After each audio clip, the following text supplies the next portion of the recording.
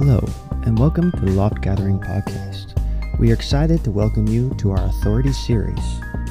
We will be talking about the contents of our mind, mouth, attitude, and life actions, and how these are the staples to further understand our authority in God's kingdom.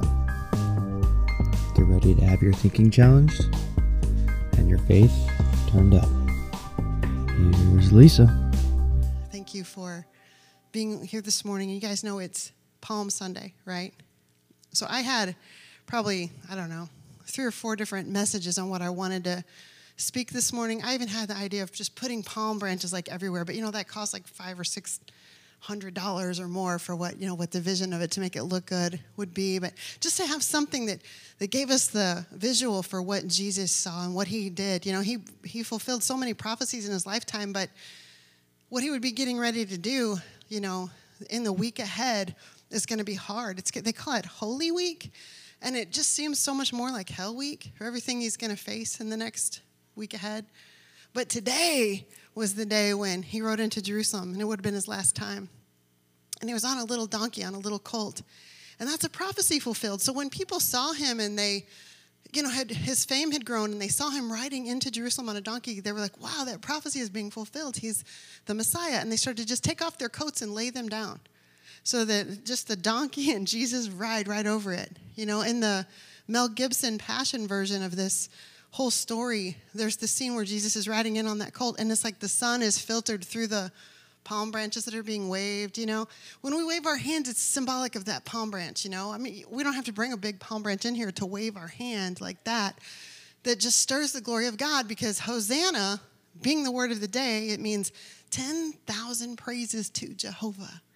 Hosanna. How many times can we say it? And so Palm Sunday, a lot of churches are going to take a break off of what the normal routine would be and what they're usually talking about to focus on Palm Sunday and Easter, but we're not going to do that. I really feel like we need to stay in a thread when God's speaking something to us until we get it. And so we've been in a season of studying authority, the kingdom authority of God living on the inside of us. And what does that mean? We've had good teaching and bad teaching on this subject. We've been looking at the life of David. We've been, gaining so much wisdom and insight on how to come from small and meager means to the most, and how God can do that. God can take something that seems insignificant and turn it into something glorious and powerful and beautiful.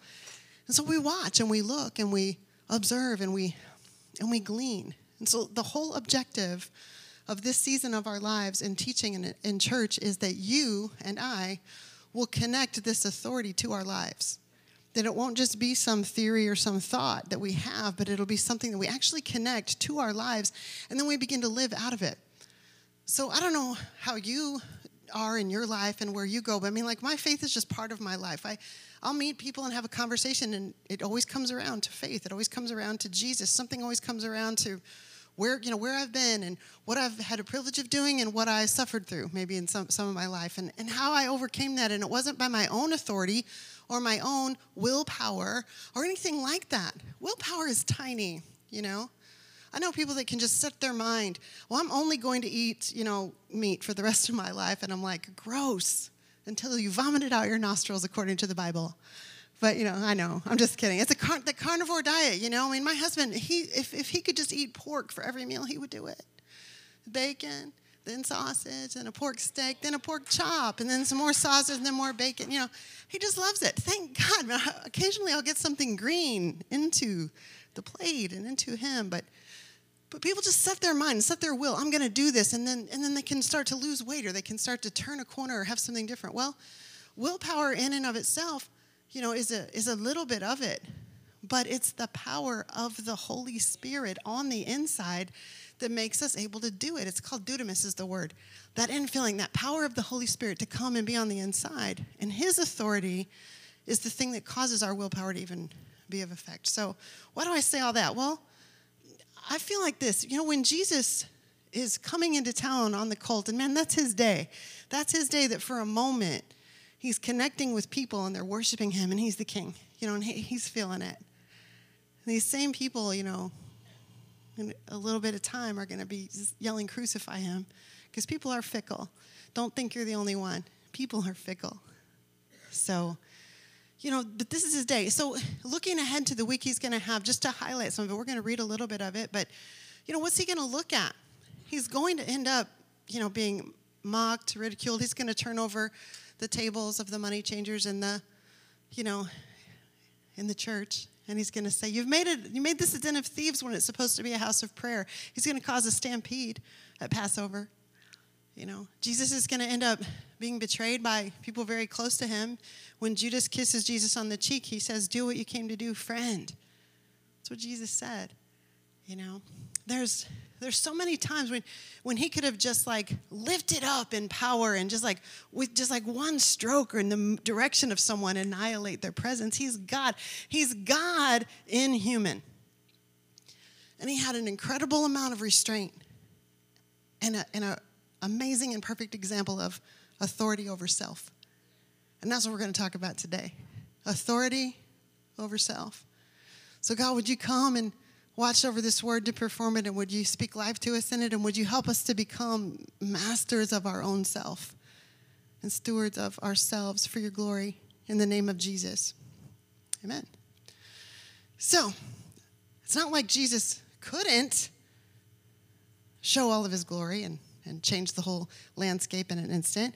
If you remember, he did it for Peter, James, and John, and we call it the Mount of Transfiguration. It doesn't say that in the Bible. The Bible just says it like this in Matthew 17. Would you stand up with me to read the word?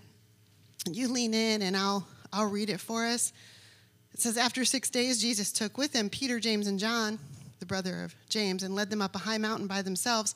And there he was transfigured before them. His face shone like the sun. His clothes became white like light. Jesus then appeared. Just then there appeared before them Moses and Elijah talking with Jesus. So you guys, just think about if I'm standing here and all of a sudden I transform into some being that's shining with light, and I'm really tall and I'm really strong and powerful, and the whole room is just filled with the tangible presence of just awe. That's what happened right in front of the disciples with Jesus. And then Peter spoke because he would. He always answers for everybody. I like him. I would have done the same thing probably. Peter said, Lord, it's good for us to be here. And if you wish, I'll put up 3 shelters, one for you, one for Moses, one for Elijah. And while he was still speaking, a bright cloud covered them, and a voice from the cloud said, this is my son, whom I love, and with whom I am well pleased. Listen to him. And the disciples fell face down to the ground, terrified, and Jesus came and touched them. Get up, he said. Don't be afraid. And when they looked up, they saw no one except Jesus. You can sit down. And they see Jesus as Jesus most of the time, just how he was God in human. And they saw the human part most of the time. Jesus could raise up his hand at any moment. I think it's where the Roman guards come to arrest Jesus, and Peter stands up with the sword, cuts off the soldier's ear. The disciples have to be thinking, this is it. This is it. We're going to fight now. Here's my sword. I'm going to draw it. And he strikes off the ear. And the story, Jesus is like, no, that's not what we're doing. And he leans in and heals the ear of a soldier that potentially could be crucifying him next week. Jesus didn't come for that. He's saying, guys, that's not why we're here. This isn't the story. There's a couple chapters earlier in Matthew where the disciples are walking with Jesus, and somebody from another race, another culture, starts to mock them and make fun of them because they're Jews, and even spits a little bit on them. And this is where James and John get a nickname. If you don't know it, it's the Sons of Thunder. And what happened is they're walking along the way, and they get a little flack from these other people. People are mocking them and making fun of them. And James or John, they lean in and they go, Jesus, can't we just one time call fire from heaven and just wipe them out? Have you ever thought like that about somebody else? I mean, I know I have too, but that's what their thought was. And Jesus, he ends up telling him, no, you guys, no. Think about what you're saying. You're asking for me to open up heaven and release the power of God to kill somebody who said some mean stuff to you. Well, if you put it like that, Jesus. That's how you put it, though. That's how we put it. The power of God is a powerful thing. And right then we're seeing it, that Jesus could do that. He could call down fire from heaven. He could stop his crucifixion. He could stop the beating. He could have fought whenever he had to face Herod and he had to face Pilate and all those questions. He could have done whatever he wanted to do. He says to Peter during the time when he cut off the sword, hey, I could call on a legion of angels if I needed to. My Father would send a league of angels if I wanted him to. That's not why we're here. Jesus shows restraint. He shows authority over himself. And a lot of this, remember, these guys were born into captivity. They're not free people. They're not living in a republic of the United States like you are. They're living under a Roman captivity. Okay? It's a little different mentality maybe than we would think. And so Jesus is showing how he masters himself in conflict. But there's a lot of other times too.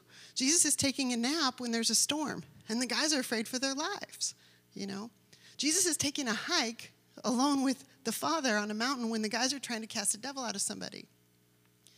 There's things that Jesus is doing to show that his restraint and his ability to enjoy his humanity, at the same time, he doesn't just offer judgment and offer, making the whole situation flat and over and done because he's God and he's the king. We have to learn that kind of self-discipline and self-authority for ourselves. And how do we do that? Short of joining a monastery and taking a vow of poverty and silence and being quiet and getting over ourselves and our materialistic desires and all of our wants, how do we come to a place where we become masters of our own selves and carry authority of our own self like he did, like he showed us? And what a better day to investigate these things than a day where we're going to say Hosanna. Hosanna is the word of the day. So how do you do that? It's every choice that you make, one choice at a time. That's the small version. That's the easy answer. But it's a little bit at a time, one choice at a time. And I think that what we do, and especially as Christians, is we're living our everyday lives, and we have this backstory or this thought in the back of our head like, well, God will do it. I'm going to give that to the Lord. I'm going to give that to Jesus. Well, the Lord will take care of it. I'm putting that in God's hands. And it almost sounds spiritual. It sounds, like it would be the right answer. I'm just going to leave that up to the Lord. And some of that's true. You have to leave deliverance up to the Lord, but it's your part to act in prayer. You have this cadence, like this flow with God, like you have a relationship with him, and you do part and he does part. And he's never, ever going to be the kind of God or ruler that just forces you abject humility to obey him. He gives you the choice. And he will never take that from you, because you can't force someone to love you. That's prostitution. You offer yourself and you want to be loved and have someone love you in response. You can't force that. It just can't happen. God will never take your will or your freedom to choose away from you. But he'll give you the empowerment, the equipment, the word of God, the ability, and he'll give you friends around about you to help you make the right choices and to make the right decisions. It's a powerful connection between you and God. Whew. How do we gain authority over ourselves? Man, I like it. There's a scripture or a phrase. There's even some songs that are written. It says, I went to the enemy's camp and I took back what he stole from me. And it emphasizes that. I took back what he stole from me a lot of times. Well, it comes from the story of Gideon, and this is a time where the people over Israel at that season were taking their very food. And if you remember Gideon, he's hiding out. He's hiding out in a wine press trying to get some grain and some food so he can feed his family, because they're stealing everything. And God comes on the scene with empowerment to say, not only am I going to get you food, we're going to go into their camp and we're going to take everything they stole and everything that's theirs. And we're going to do it with a few people, not a lot. And I'm bringing this story up because why would God go to all that trouble? And why do we have to do it with just a few people and not the great army that we had? God has some criteria that you have to drink your water the right way to be in this army, but that's not really the point of the day. The point is that God doesn't want us to have things come to us so easy that we can take credit for it, that we did it. He wants us to go through things acknowledging that he is the one that came through for you. So yeah, the Lord will do it through you getting up and you acting and you becoming a lead character in your own story. You're the hero of your own story. And you have to stand up and you have to act on it. So remember, the Old Testament heroes are the people that the New Testament writers are referring to when they're writing things and when they're having insight about Jesus walking among them. It's the Old Testament guys that we look to.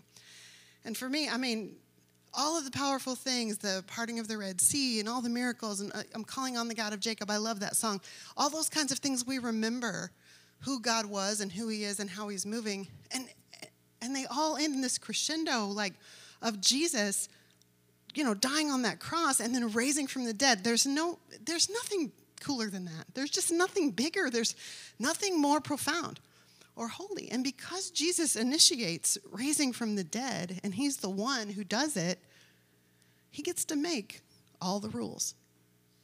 He's the one who will make all the rules. He's the one who will set in authority self-government, self-mastery. So I wanted to look at a couple of the stories, of where Jesus shows his self-restraint. And maybe not just, these are conducting yourselves in the middle of confrontation or what could be confrontation, or, we're looking at the way that Jesus handled crisis or handled a situation. But it would apply to everything else we've been learning. Like for David, we learned that he had a big spirit and problem with lust. So if your thing is going to be lust, then you don't stand by the, situation that's going to draw you away. You don't get on that social media site. You don't look at the thing that's going to draw you and tear you down.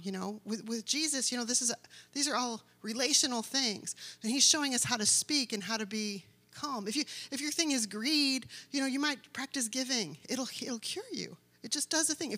If your problem is pride, if we fall into that kind of situation, it's like these are giants in our lives that we have to bring down. If pride is the thing that moves us, then we have to learn humility on purpose.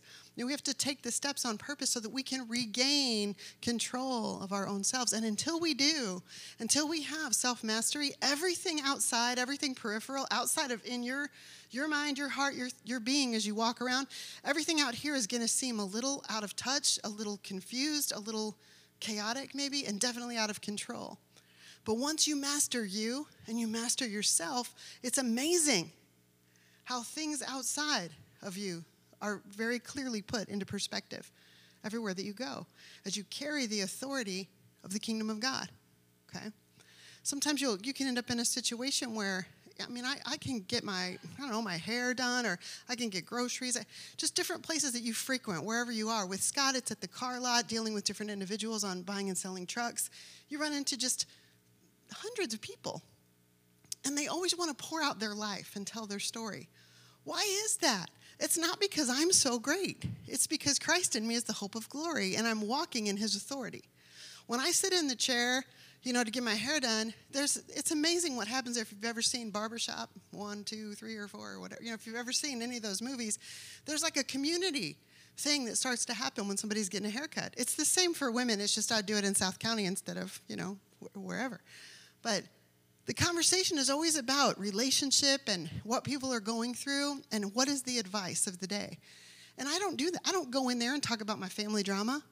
I don't go in there and talk about things that I'm dealing with in my life. I walked in there with authority, believing that if God set me in a room and I have something to offer to it, I will. I don't go in there and just start giving unsolicited advice, but always, always, always I'm asked when I'm there. And over time, it builds relationship to where people actually call me and write me on Messenger. Hey, this is happening. What do you think about that? Why? It's the authority of the kingdom of God. And then you find a place where you can flip the switch that you're not ashamed or afraid to speak what the truth actually is. That's what Jesus was trying to get those guys to understand on the road when the other people are spitting on him and making fun of him. We didn't come here to fight with a sword. We came here to change the fabric of culture. We came here to speak something that would be life-giving to people, that people might matter. You wanted to destroy people because they spoke something against you. That's so little. There's so much more that God wants to speak and do in our lives. Here, Last Supper, Judas betrayed Jesus. It says, on the first day of the festival of unleavened bread, it was customary to sacrifice the Passover lamb. Jesus' disciples said, where do you want us to go and make preparations for you to eat Passover? And he sent 2 of his disciples, telling them, go to the city, the man carrying the water will meet you, and follow him. say to the owner of the house, he enters. The teacher asks, where's my guest room where I may eat the Passover with my disciples? And he'll show you a large room upstairs. It's furnished, ready to make preparations for us there.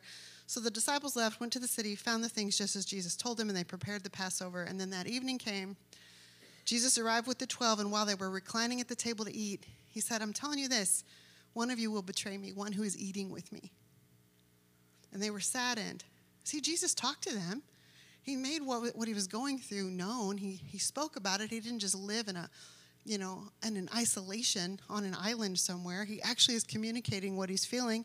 They were saddened, and one by one they said, surely you don't mean me. It's one of the 12, he said, the one who dips his bread in a bowl with me, and the Son of Man will go just as it is written about him. But woe to the man who betrays the Son of Man. It would be better for him if he had not been born. And while they were eating, Jesus took bread, and when he had given thanks, he broke it, gave it to his disciples. He said, take, this is my body. And he took the cup and had given thanks, and he gave it to them, and they all drank from it. He said, this is my blood of the covenant, which I have poured out for many. He said, truly I tell you, I will not drink again from the fruit of the vine until that day when I drink it new in the kingdom of God. And while he was still speaking, Judas, one of the 12, I skipped forward. This is a place where Judas ends up. Jesus tells him, friend, go do what you have to do quickly. And then this is forward to the garden where he betrays him with the kiss. Okay, and we'll just skip right into that part. They're at the garden, and it says, while Jesus was still speaking, Judas, one of the 12, suddenly arrived with a large mob, swords and clubs, and was with him from the high priest and the elders of the people. His betrayer had given them a sign. He said, the one I kiss, he's the one, arrest him. And he went right up to Jesus. He said, greetings, Rabbi, and he kissed him. Friend, Jesus said, why have you come? And they came and took hold of Jesus, arrested him. At that moment, one of those with Jesus reached out his hand, drew his sword, and struck the high priest's slave and cut off his ear. Jesus said, put your sword back in its place, because all who take up the sword will perish by it. Or do you think that I cannot call on my Father, and he will provide for me at once more than legions of angels, more than 12 legions of angels? How then will the scriptures be fulfilled that say it must happen this way? Have you come out with me with swords and clubs as if I were a criminal to capture me? It's interesting. Jesus doesn't do anything to defend himself, and he doesn't do anything to flatten the whole situation as he could have. And I wanted you to see it, that it was in the scripture. If you look here in Luke, this is when Herod saw Jesus. It's another situation. We already talked about it, but I want you to see that it's in the Word. So when Herod saw Jesus, he was greatly pleased. He had wanted to see him for a long time because he had heard about him and was hoping to see him perform a miracle.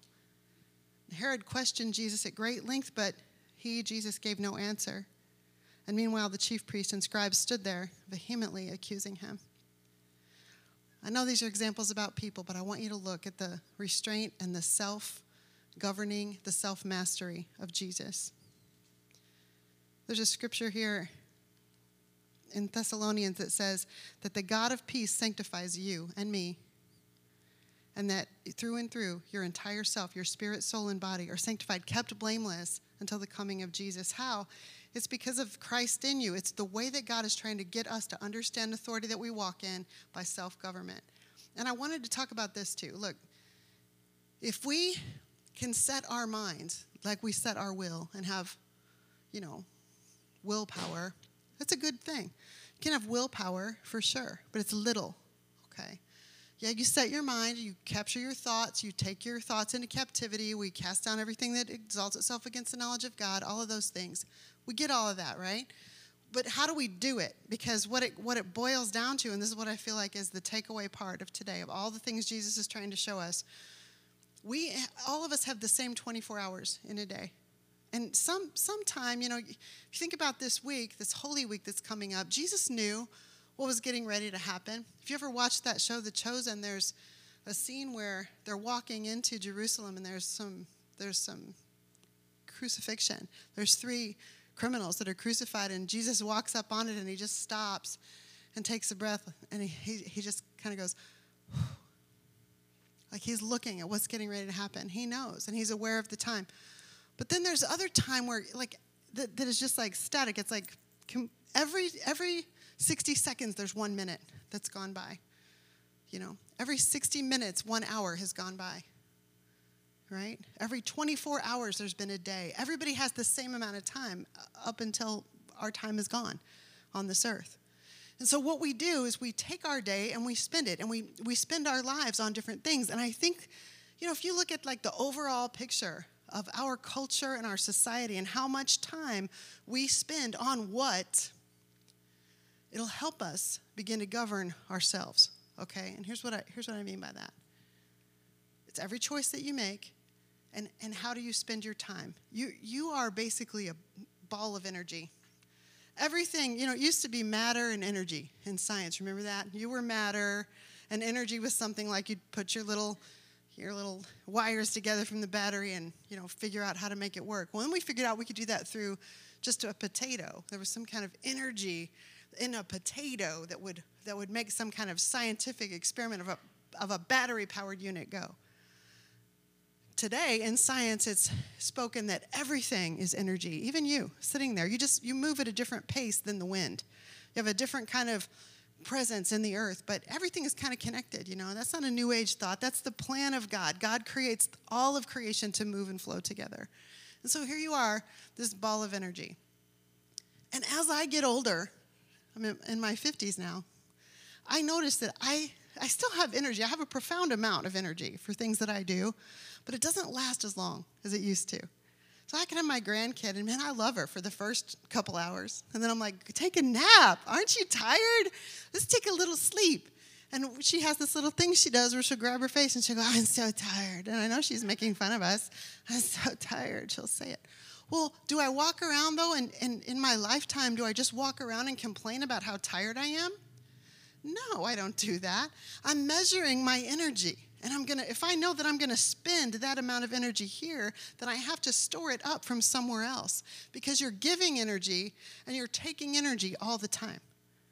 If you think about, my husband likes these old cars. And if you talk about, carbon imprints on the globe, we have a lot of them because of the fuel that we use. But the idea is that the car needs to be fueled again and again because it will run out of gas. It's a perfect analogy to understand. Our lives, we give energy, and we have to take time to receive energy. This is part of how you begin to govern yourself, to master yourself, to walk in authority over yourself. And here's a couple of things that I think take up a lot of time and a lot of our mind and a lot of our place. I can tell you this, I can get motivated if somebody wants to come and get me and go on an outing or, go out to eat or, do something fun. But it's harder to get motivated to get up and just clean my whole entire house from top to bottom, That's a totally different, but I have the same energy. But something can motivate me to do something, and something else will motivate me to sit on the couch. Do you get what I'm saying? We all have the same amount of time in the day. We all want to walk in kingdom authority. We all want to be the light of the world. We all want to have good relationships, right? But we have to take an inventory of how we're spending the day and what is happening along the way. And is that working for us or not? Because you only have so many minutes and so many hours and so many days. And then you're done here, So take an inventory of how it looks. So for me, we spend a lot of time on problems. We have strategy meetings, and we'll talk about problems, things that we have to work through. And it looks like in life, we probably spend 90% of the time talking about the problem and maybe 10% of the time executing a solution. But what if we flip that around and we spend 10% of the time on identifying the problem and what we're going to do, and then the rest of the time we're working on solution, and we become solution-minded so that our whole mind and all of our energy isn't taken by the problems. Does that make sense? You spend a lot of time on that. Even your very job. This is a thing that takes a lot of time. Your very work. We have to work. The Bible says if you don't work, you're not eating. You have to work. You exchange your time for money or for goods or for service so that you can provide for your life. Well, what if you hate your job? What if it's a grueling existence and you just despise what you're doing? I mean, some people, maybe you have to do what you do. I don't know. But I can tell you that when you get to a place where you're doing something that you love, it doesn't always feel like work. It actually can feed you. It gives you energy back, if you're doing something you enjoy doing. Now, another way to think about that is my job. Say my job, maybe Maybe I don't think something I do is life-altering or all-important, but if my job allows me to be able to do kingdom things and fun kingdom purpose, then the whole time I'm there, I'm like, this is for the kingdom. And you set your mind to make the energy come back to you. Are you tracking with me? You can spend your day in a miserable existence, or you can flip that switch that says, I'm doing what I have to do for the kingdom. And if possible, do something that you like doing, something you enjoy doing. Instead of spending so much time in a place that is draining and taking your energy, you only have so much, right? That's good preaching right there, Lisa. Here's another place we spend a lot of money, or a lot of focus, a lot of time, not money, and money too, is your relationships. How much time do you spend on negative or toxic relationships? People talk to me about relationships more than anything else. I guarantee you, broken places, things that got hurt, things that hurt me, things that upset me. People walked in, people walked out. People did this, people did that. It's like if we could possibly begin to spend our energy on relationships that are good, we're going to save ourselves a lot of energy. Energy in, energy out, Govern your time, govern yourself. Figure out what's feeding you, what motivates you to get going, and feed the energy. See, there's this thing about electric cars and how there's such a push. My husband and I will talk about this sometimes because we like the old stuff, And it's not that we like that use of a fuel. It's because we like the care and the simplicity of the design in a day that's gone by, and we like to treasure that and preserve it and look at something wonderful from that day. And plus they're really loud. Pretty sure that's why Scott likes those kind of trucks. But the new thing is, those electric cars or, smart cars, and everybody wants to have some kind of Tesla or something. Well, they both require fuel. But I can tell you that a Tesla can never pull up and get some regular and work, And our cars, our old trucks, it's never going to be able to pull up into the electric, plug-in thing and be refueled. Different kinds of people tick different ways. We all need a different kind of fuel. So what I'm telling you is, a lot of times the way that we're wired is you hear a message like this and you're like, okay, I'm going to order my life. I'm going to do some things that motivate me for good, that spare my energy and, whatever. Well, if you're going for the wrong fuel, it's not going to get you very far. And you're still going to feel spent and you're still going to feel tired. It's still going to feel chaotic out there until you start to govern yourself. Because there's something about fueling up in the presence of God and taking time to speak the word, Hosanna, and yielding yourself to the thing. What if we started to spend our emotional energy in a positive place? Because alongside of all the relationships that are toxic, that we give our attention and energy to, we spend negative emotions. The Bible talks over and over about negative emotions. Rid yourself of malice and hate and evil and jealousy and all these kind of things that divide us. But we don't do that. We flourish on that kind of stuff, We're talking about it over on the side. It's the plan of God that we would rid ourselves of those negative emotions that drain our energy, that use up our life, that forbid us from becoming who we say that we want to become. What if we focused on love or joy or peace or forgiveness? And what if we were bold enough to make a step in that direction, to have a connection, to live our lives in the place of this good energy? I know that sounds like some kind of new age idea. It's not. It's as old as Moses. It's older than that.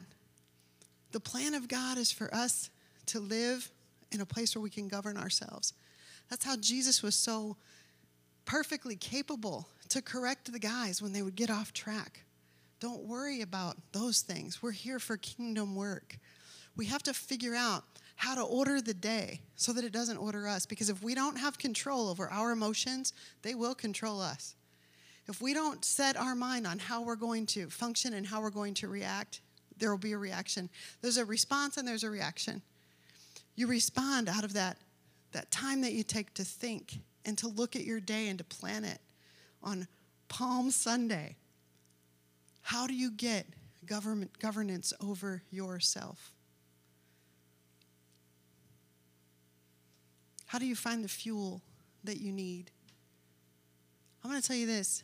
If you end up in a situation where any of those things, your job, your emotions, your relationships, your work, if any of those things are not on cue for your life, this is the day that you begin to make a decision and move in the direction of different job, different relationships, different peace, different grace. And you start to walk it out in a way that you can have self-control. Not just the kind where I have my willpower that I'm not going to sin. That's like the ABCs of Christianity. But you have an enemy that walks around like the roaring lion, prowls around seeking whom he can devour and putting in your path broken places. And you have to make a decision, child of God. Where will I fall and where will I stand? And where will I find a way to collect my life and make it something that emulates the life of Jesus Christ? That self-governance is a thing that I want to have control over myself, my mind, my mood, my emotions, my attitude, and where I go and who I'm with and where I spend my time. Because all of those things are a reflection of who I am in the kingdom of God. And you're never going to have authority to bring down strongholds until you have authority over yourself, right? Will you guys stand up with me? I'm not going to keep us here all day. I just wanted you to have the inclination to begin to move your life in a direction where you govern yourself. Somebody would say, don't blame what I do on me. Yeah. It's time to have ownership. Like when you have ownership about something, then you can begin to make a plan to make it different. Everyone has the same amount of time. You have the same amount of time I do. Excuses are going to wear really thin when you're standing before the maker of everything. Who do you want to be when you grow up? And what do you want to see for your life? And what legacy do you want to leave for the people coming up behind you? Goodness and kindness and forgiveness and mercy. And the power of God to transform a life, the authority of God on the inside, that we begin to overcome our emotions. We work in a job that we actually enjoy. We find a mindset that glorifies God. And we begin to walk across the aisle and mend relationships. And we let go of toxic ones. In the name of Jesus. Guys, I love you. I'll see you next week. It's Easter Sunday. We're going to baptize some people pretty soon. The kingdom of God is moving forward. And we're here if you guys want to pray. Okay? I love you. Have a great week. Thank you for joining us today. Remember to like and follow for the next installment of the Loft Podcast. If you want to be a partner with the Loft, you can give on Givelify.com. If you need more information, check us out on Facebook or at theloftgathering.com. And of course, join us 10:30 Sunday mornings. Hope you have a great week. Till next time.